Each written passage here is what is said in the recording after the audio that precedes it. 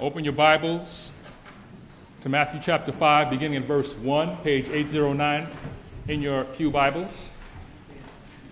Matthew chapter 5, beginning in verse 1, page 809 in your pew Bibles. Of course, I don't have to tell those to be dismissed who already know the way and their timing. Bless the Lord for the little ones. For today's sermon, I have a ton of questions for you. Some of the answers will come from Scripture, and some will come from within you. But my goal is that by the end of the sermon, your hunger and thirst for Christ's righteousness will increase to the glory of God. To begin with, I have two underlying questions that I want you to think about as I progress through the sermon. What is the hungriest you have ever been, and what were you hungry for? What is the hungriest you have ever been, and what were you hungry for? You'll see where I'm going in a minute. When it comes to food, sometimes you'll hear people say, "I'm hungry, but I don't know what I want to eat." I've even said that myself, right? And that is truly a late 20th century and 21st century Western culture type question. Can you picture someone in a third world country, besides the leader, saying, "I'm hungry, but I don't know what I want to eat"? There are even some places right here within America where food is so scarce that you'll hardly hear anyone say, "I'm hungry, but I don't know what I want to eat." Very similar to that, in Jesus' day, the majority of the people lived below the poverty level, as roughly half of the population were someone's slave or bond servant. So in our text today, when Jesus mentioned something about hunger and thirst, the people could identify with those conditions. Many would have been curious as to what he would have said next, since thousands of people, some of them they knew personally, died yearly from malnutrition in that part of the world. So they hungered for someone who could speak into their lives, someone who may be able to bring relief from those conditions in some form or fashion. They are no different from every one of us. Every person ever born has an internal and eternal desire to be filled or satisfied. But many try to fulfill that inner desire externally. Some try to find the answer in love or lust. Some try to find it in money or the things that money can buy. The problem is that without Jesus the Christ and the life-changing power of the gospel, the pursuit of all of these things is vanity, meaning empty or elusive. King Solomon compared it to chasing after the wind in the book of Ecclesiastes. I believe he sums it up best when he writes, "I have seen everything that is done under the sun, and behold, all is vanity and a striving after the wind." That's in chapter 1. But then in chapter 2, beginning in verse 4, he goes into detail concerning some of the things he accomplished. For example, he writes, "I made great works. I built houses and planted vineyards for myself. I made myself gardens and parks and planted in them all kinds of fruit trees. I made myself pools from which to water the forest of growing trees. I also gathered for myself silver and gold and the treasure of kings and provinces. I got singers, both men and women, and many concubines, the delight of the sons of man. Then I considered all that my hands had done and the toil I had expended in doing it. And behold, all was vanity and a striving after wind. And there was nothing to be gained under the sun." By the way, when you see the phrase "under the sun," which is recorded 29 times in the book of Ecclesiastes and nowhere else in the Bible, it means to live a life apart from God. To live a life separated from God is to live a life where you only have an earthly perspective. That truly is a fruitless and empty life. Solomon said, for the person who lives a life like that, all of their days are full of sorrow, and their work is a vexation. Even in the night, their heart does not rest. Ecclesiastes chapter 2 and verse 23. Why is that? Because all of our accomplishments and busyness apart from God and an eternal perspective will be lost in the grander scheme of things and will soon be forgotten. It's Ecclesiastes chapter 2, verse 23. So once again, I ask, what is the hungriest you have ever been, and what were you hungry for?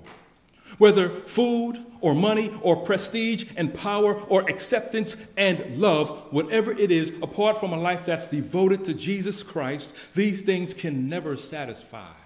In other words, blessed are those who hunger and thirst for righteousness, for they shall be satisfied. My big three questions for this morning's sermon are, what is it to hunger and thirst for righteousness? And question number 2, who is it that hungers and thirsts for righteousness? And question number 3, are you hungering and thirsting for the righteousness of Christ? Follow along as I read Matthew chapter 5, verses 1 to 6. Once again, it's page 809 in your pew Bibles. Behold, this is the pure and holy word of God. Seeing the crowds, he went up on the mountain, and when he sat down, his disciples came to him. And he opened his mouth and taught them, saying, Blessed are the poor in spirit, for theirs is the kingdom of heaven. Blessed are those who mourn, for they shall be comforted. Blessed are the meek, for they shall inherit the earth. Blessed are those who hunger and thirst for righteousness, for they shall be satisfied. Let us pray. Father, I thank you that you have given us your word, Lord God. You have taught us how we should live before you. You have filled us with a desire to serve you, Lord God, to live a life pleasing to you, Lord, to bless you with our energies, our time, our talents, our treasures. So I pray as we spend time in your word today that you would open our hearts and our minds to understand what you are saying and give us a desire to do right, Lord, an increased desire to serve you as servants of the King. And please guide me, Lord. Please loosen my tongue that I would speak truth accurately, boldly, clearly. And I pray that the hearts of men and women will be changed today, Lord God, all for your glory. In the name of Jesus, I pray. Amen. Question number 1. What is it to hunger and thirst for righteousness? In Jesus' Sermon on the Mount, he preached about a type of blessedness or happiness that the people have never heard in a way that came from no other person. As a matter of fact, according to Matthew chapter 7 and verse 29, as he's finishing up this very sermon, the writer Matthew informs us that when Jesus finished speaking, the crowds were amazed and said he was teaching them as one having authority and not as their scribes. Not only were Jesus' words the words of a king, but when he spoke with such authority that he didn't need to quote anybody else unless it was somebody who was speaking about him, whether prophesying or just loving him with grandeur and spreading the good news of Jesus Christ as he saves. He simply spoke as King of Kings and Lord of Lords. And the last time that we were in this portion of Scripture, I spoke of how the meek are humble and self-controlled, of how they are servants and how they are secure. We also came to understand the biblical definition of meekness, to understand that it does not mean timidity or one who's fearful or to be without power, but on the contrary, it's keeping your power under control, even controlling what you hunger and thirst for. So as Jesus begins speaking of those who hunger and thirst for righteousness, he's separating the idea of hungering and thirsting for physical food from hungering and thirsting for the good, just, and totally satisfying spiritual food that only comes from God. The Greek verb that Jesus used to describe hunger and thirst are incredibly powerful words. The word peno means to suffer deep, excruciating hunger, while the word dipseo carries the idea of someone who is a passionate, almost insufferable thirst. Then Jesus constructs these words with the strongest physical emotions as a continuous action, as a present participle. It's as if these are the ones who are always hungering and always thirsting. If you could imagine someone who only eats 2 slices of bread and drinks a sip of water every day for years, that's the picture these 2 Greek verbs portray. Constant hunger and constant thirst. Those who desires are that way towards righteousness, they are the ones who are on their way to heaven. What is Jesus not saying? He is not saying that only those who live righteously 24/7 are the ones who are on their way to heaven. If that were the case, none of us would make it. What he is saying is that those whose greatest desire is to do the right thing according to God's definition of what's right, these are the ones who will be satisfied. Whether it's partially here on this earth through our contentment in Christ, or sometime in the future at the consummation, restoration, and glorification of all things, they will be satisfied. That's what we are to be living for, the future.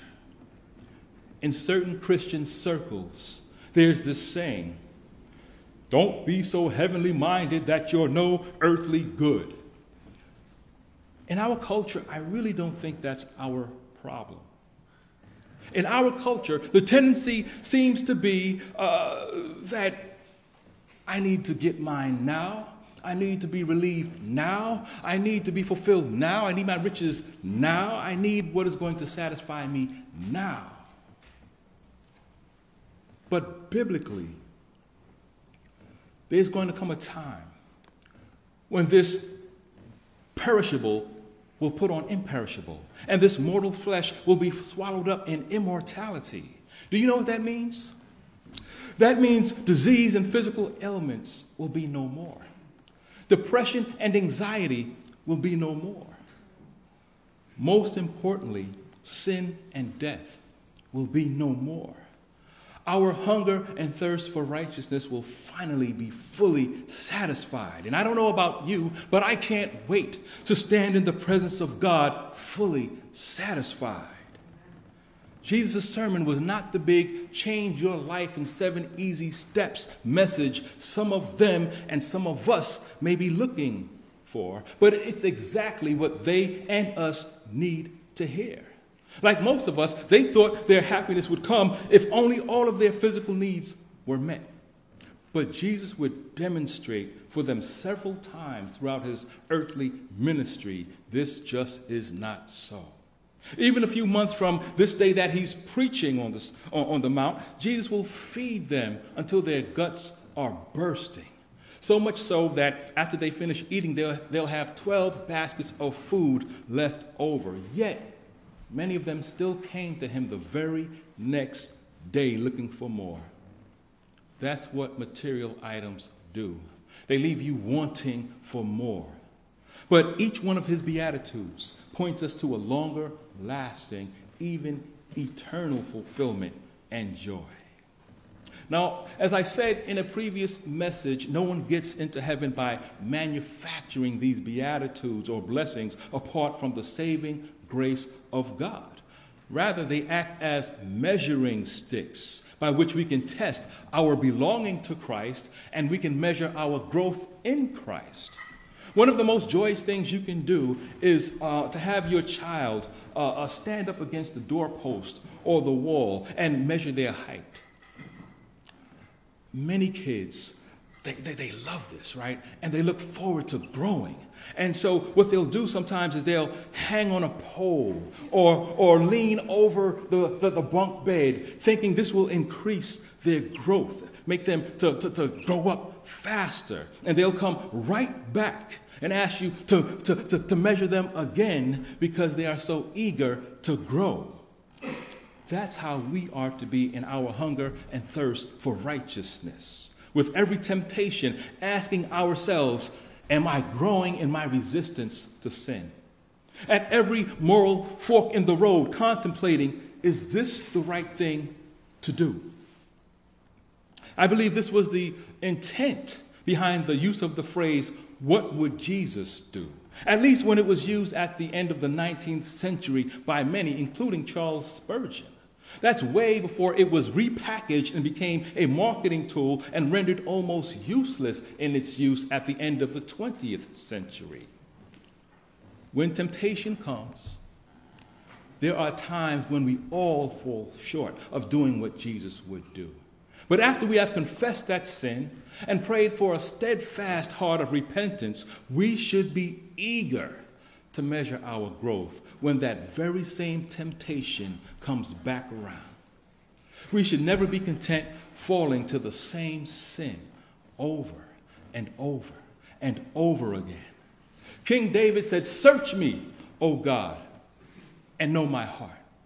Test me and know my thoughts, and see if there be any grievous way in me, and lead me in the way everlasting."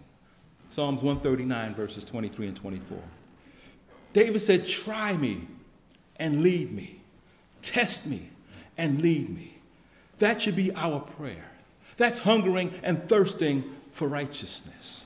Turning the lens around, the Apostle Paul instructs Christians to search themselves. When he writes, "Examine yourselves," which is a technical term. It's the idea of placing something under a microscope to seeing what it is made of. He says, "Examine yourselves to see whether you are in the faith. Test yourselves. Or do you not realize this about yourselves, that Jesus Christ is in you, unless indeed you fail to meet the test?" 2 Corinthians 13 and verse 5. Some of us are so super confident that we're in the faith when we have very little reason to do so, to be so confident, and there's almost no evidence. Paul wrote, "Test yourselves." And Jesus gives us several ways for us to practically test ourselves right here within the Beatitudes. For instance, when we recognize by the grace of God that we were poor in spirit, aka spiritually bankrupt, we pleaded for the Lord to save us. And since then, as we're continually confronted by our spiritual poverty, we hunger and thirst for righteousness. If that's us, we can check that off. We have passed that test. Also, since we have been made new creations in Christ, there should be some degree of mourning over our sin as we increase in our awareness of the depth and the broadness of our sin and the sins of society. All of this causes us to hunger and thirst for righteousness to come bursting through in ourselves and in society. If that's us, we can check that off. We have also passed that test. Recognizing our spiritual poverty and deep mourning over sin should remove pride, conceit, arrogance, and produce in us Christ-like meekness. All of these act as tests for us to measure ourselves. Of course, there will be moments when we lack faith, moments when we out and out disobey the commands and principles of the kingdom. But that should not be the major part of our life or what we are known for. Which brings us to question number 2. Who is it that hungers and thirsts for righteousness? Every so often, you may run into a church goer who tries to justify their worldly lifestyle by comparing themselves to the Apostle Paul in Romans chapter 7. They'll tell you, "For I delight in the law of God in my heart," one minute. God knows my heart. But then the next minute, "I'm taken captive to the law of sin that dwells in my flesh. I'm so wretched." Then they'll continue to walk in their fleshly ways, arrogant, proud, conceited, gossiping, slandering, divisive. To their harm, they ignore how Paul goes on to explain how they might be able to gain the victory over this struggle, the struggle that all Christians have. In the very next chapter, Romans chapter 8, verse 5, he writes, "For those who live according to the flesh set their minds on the things of the flesh. But those who live according to the Spirit set their minds on the things of the Spirit." So the question is, what are you setting your mind on? What are you hungering and thirsting for on a daily basis? Is it the things of the world which are fleshly, or is it the things of heaven, which is where we find righteousness? The evidence will declare it. Years ago, I used to have daily discussions with a Christian friend, and I use the word friend very loosely. I used to have daily discussions with an atheist friend. So you understand where I'm going with this. Friend is used very, very loosely. And actually, he looked like me, just a little shorter, right? And he would offer what were supposed to be scientific proofs of evolution. And I told him Christians have no problem with real science. DNA was discovered through science. Medicine that works was created by science. If it's observable, measurable, repeatable, and testable, it's science. Macroevolution is not science. Even Darwin called it a theory. So one day, when the atheist and I were having a random conversation, he told me how he would go on Christian dating websites and date Christian women because, according to him, they were more naive. And he would be able to accomplish his fleshly goals at a cheaper cost. All he had to do was quote one or two scriptures and go to church with them once or twice. So as my patience with him began to disappear, I told him all of your talk about science being the reason that you cannot become a Christian is just a sham. The real reason you won't come to the light of Christ is due to the fact that you love darkness rather than light, because the things that you are doing are evil. I said you love sin too much to let it go. He loved the flesh too much to leave it. But here's the thing, church. Apart from the grace, mercy, and Spirit of God, I might be just like him.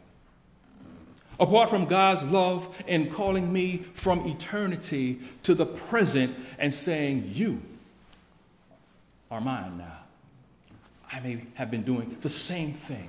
I never want to look at someone who is unregenerate as if I'm better than them. It is all by the grace of God. All acts of righteousness. Hear me clearly. All acts of righteousness are done because of the grace, mercy, and Spirit of God. What he does is he restrains sin, and he doesn't allow wickedness to reign at its fullest. He is the reason that we are not left with the cry of despair, "Oh, wretched man am I," period. And he is the reason we can put to death the wicked deeds of the body and live a life that glorifies God. Romans chapter 8 and verse 13. The third person of the Trinity, the Holy Spirit, who is mentioned only once in Romans chapter 1 to chapter 7 in the epistle of Romans, is mentioned nearly 20 times in chapter 8 alone. In this one chapter, we learn that for the Christian, he frees us from sin and death, verses 2 and 3. He gives us strength for victory over our unredeemed flesh, verses 5 to 13. He confirms our adoption as God's children, verses 14 to 16. And he guarantees our ultimate victory in Christ, verses 17 to 30. Because of him, we have been freed, strengthened, adopted, and guaranteed to be victorious. All of this comes from God. God has freely given us everything, so we are and shall be satisfied in Christ, which is all due to our union with Christ. John Newton once said, "Our righteousness is in him, and our hope depends not upon the exercise of grace in us, but upon the fullness of grace and love in him, and upon his obedience unto death." Newton was stressing that our union with Christ and his righteousness was purchased by God and confirmed by God. God the Son in the first instance and God the Father in the second instance, which stands in direct contrast to the self-righteousness of the Pharisees who were listening closely to the Sermon on the Mount. Christianity speaks to those who seek Christ's righteousness rather than attempting to establish a righteousness of their own. The righteousness that comes from God is the only thing that will satisfy our hunger and thirst for a right relationship with him. Righteousness comes from God And in turn, we hunger and thirst to be righteous before him in every relationship we have and every decision we make. Jesus, the Son of God, offers himself as the bread that cures our hunger and the living water that quenches our thirst. Therefore, we don't have to do what our flesh is telling us to do. We should not expect the masses to reject him by doing what the flesh is telling them to do, but not us who are called by his name. However, unfortunately, we do reject him. How do we reject him, you might ask? First off, keep in mind there are two forms of rejection. Temporary rejection, as in Peter's 3 denials of knowing Jesus, and ultimate rejection, as in Judas's betrayal of Jesus. And I want to spend just a moment looking at how we temporarily reject Jesus. One way we do this is by replacing our trust in him with trusting in something or someone else who we believe will bring us great satisfaction, even if it's for a time. We see this in Jeremiah chapter 2, verse 13, where God describes the nation of Israel's common behavior, which serves as a warning to us. There he says, "For my people have committed two evils. They have forsaken me, the fountain of living waters, and hewed out cisterns for themselves, broken cisterns that can hold no water." Within the nation of Israel, there was a mixture of believers and unbelievers. But unfortunately, oftentimes the believers follow the ways of the unbelievers. God charges them with two evils. Outright forsaking him was one evil, and replacing him with idols was another. They intermittently replaced God with idols, a.k.a. broken cisterns. Now, cisterns were used for holding some type of liquid, mostly wine or water, from pitchers to wells. And God is saying, my people have rejected me. Some have verbally rejected me, but most of them have replaced me, the fountain of life-giving water that never ends. And they replaced me with false gods. They have placed their trust in things or people that they think will provide them with life. But in and of themselves, those things are faulty and leaky. They can't sustain the very thing my people need, eternal life. Only I can do that. So we see them go through the cycle some of us are familiar with. God blesses them, they sin against God, God chastens them, and they repent. So forth and so on. God blesses them, they sin against God, God chastens them, then they repent. As Pastor Matt would say, sin is stupid. It's replacing your worship of God with something or someone you deem more valuable than God. It's not necessarily an out-and-out rejection of God. No, we would never do that, but we're highly susceptible to replacing him because it is so subtle. We may not recognize it until God removes it or them, and then we're devastated. God does not just sit back and watch his children dwell in idolatry. The Lord disciplines the one he loves and chastises every son whom he receives. Hebrews chapter 12, verses 6 and 7. The Apostle John lovingly but sternly warns God's people in 1 John chapter 2, verses 15 to 17, that we will not find what we need to cure our deep-seated hunger and thirst anywhere in this world when he writes, "Do not love the world or the things in the world. If anyone loves the world, the love of the Father is not in him. For all that is in the world, the desires of the flesh and the desires of the eyes and pride of life is not from the Father, but is from the world. And the world is passing away along with its desires, but whoever does the will of God abides forever." But I don't know what I would do if I didn't have fill in the blank. Fill in the blank. Every possession we own, every venture we accomplish should not be placed on the throne as our greatest love. The world's system, desires, beliefs, and material items should not consume our affections. If any of us should find ourselves chasing hard after this world's system, desires, beliefs, and material items, the Bible as a whole screams to us, turn, respond humbly to the Spirit of God, and run to Jesus. There you'll find a feast to fill your hungry soul. Today is the day of salvation. Today is the day to take inventory of our hearts and ask ourselves, what am I hungry and thirsty for? Is it power? It's addictive. Is it possessions? They're fleeting. Is it praise? That belongs to God. For some of us, our entire lives can be compared to the roller coaster at the amusement park. We spend so much time waiting on ridiculously long lines because this ride promises to be more exciting than our last ride. And some of us love the rush, while some of us are scared half to death, not knowing what's going to happen at the next turn. But when the ride is over, even most of the scared among us will say, that was great, let's go get on another one. Looking for fulfillment.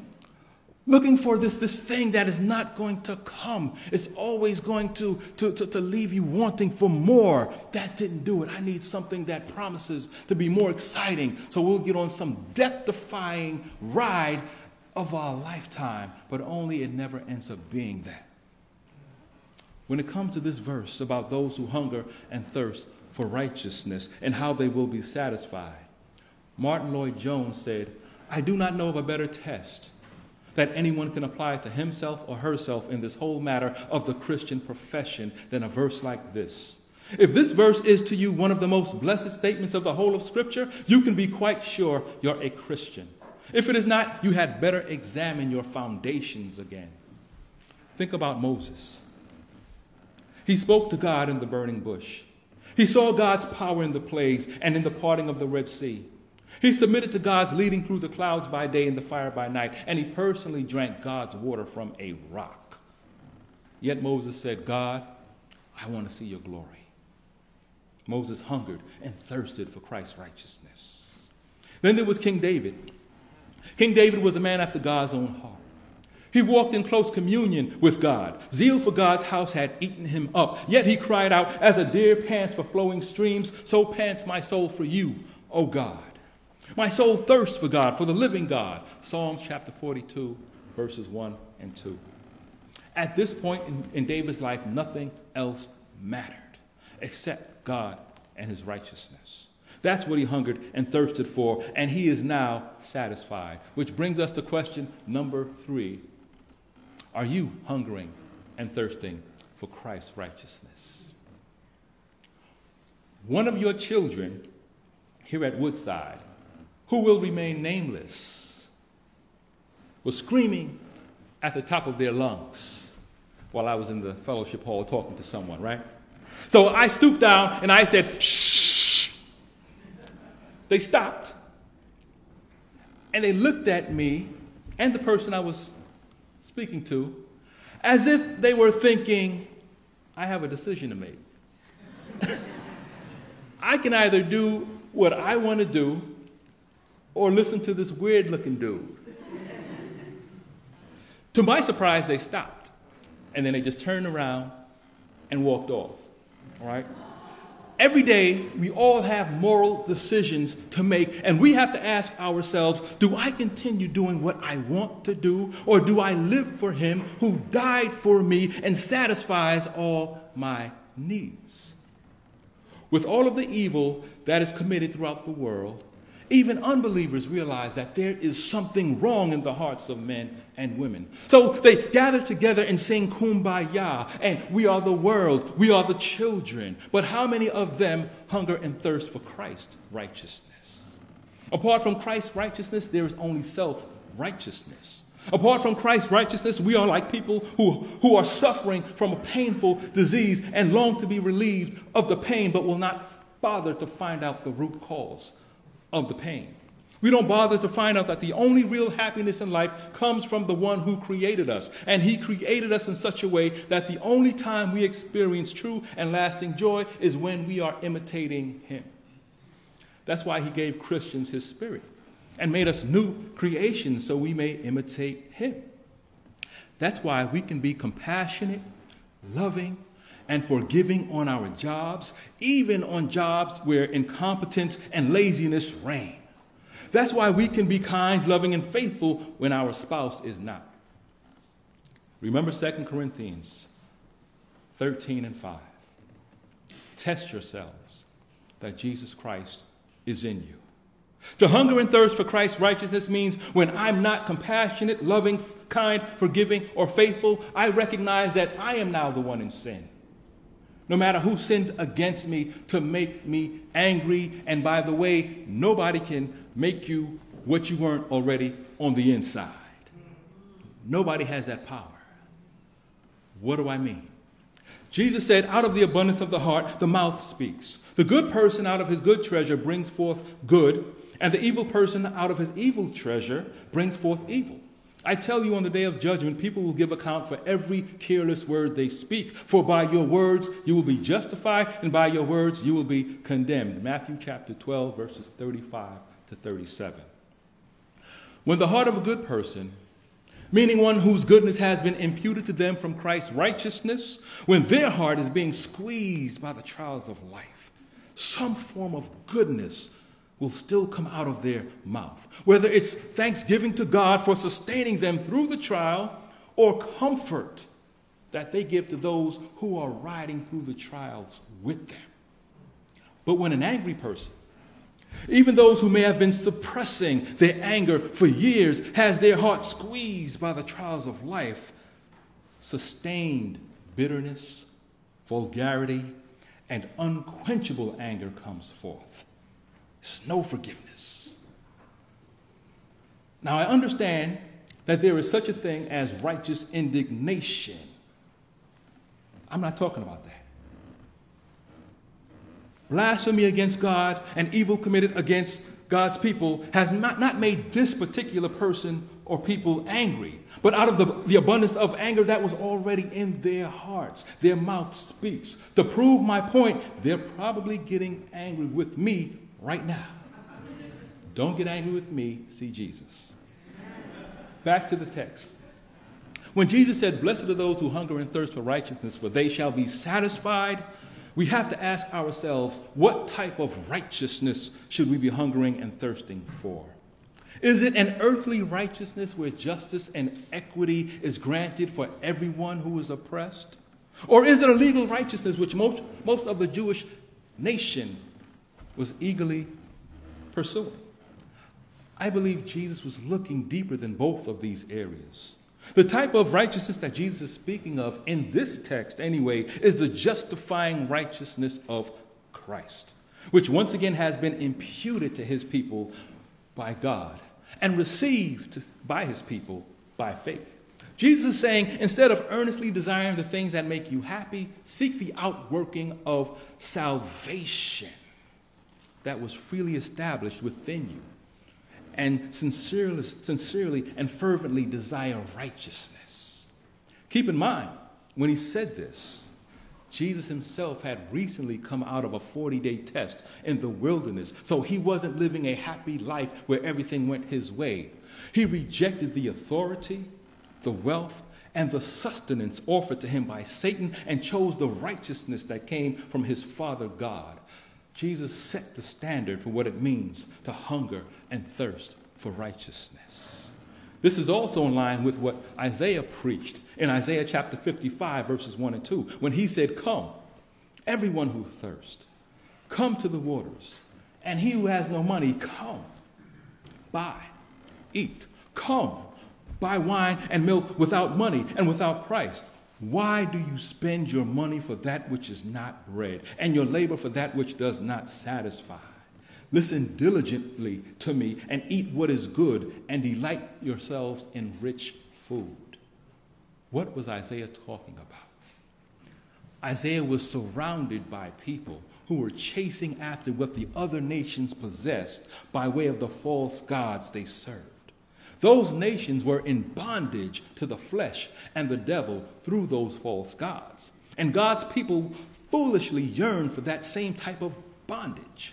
Isaiah said, you're laboring and spending the money you've made from your labor on that which can never satisfy, on things that in time will leave you wanting.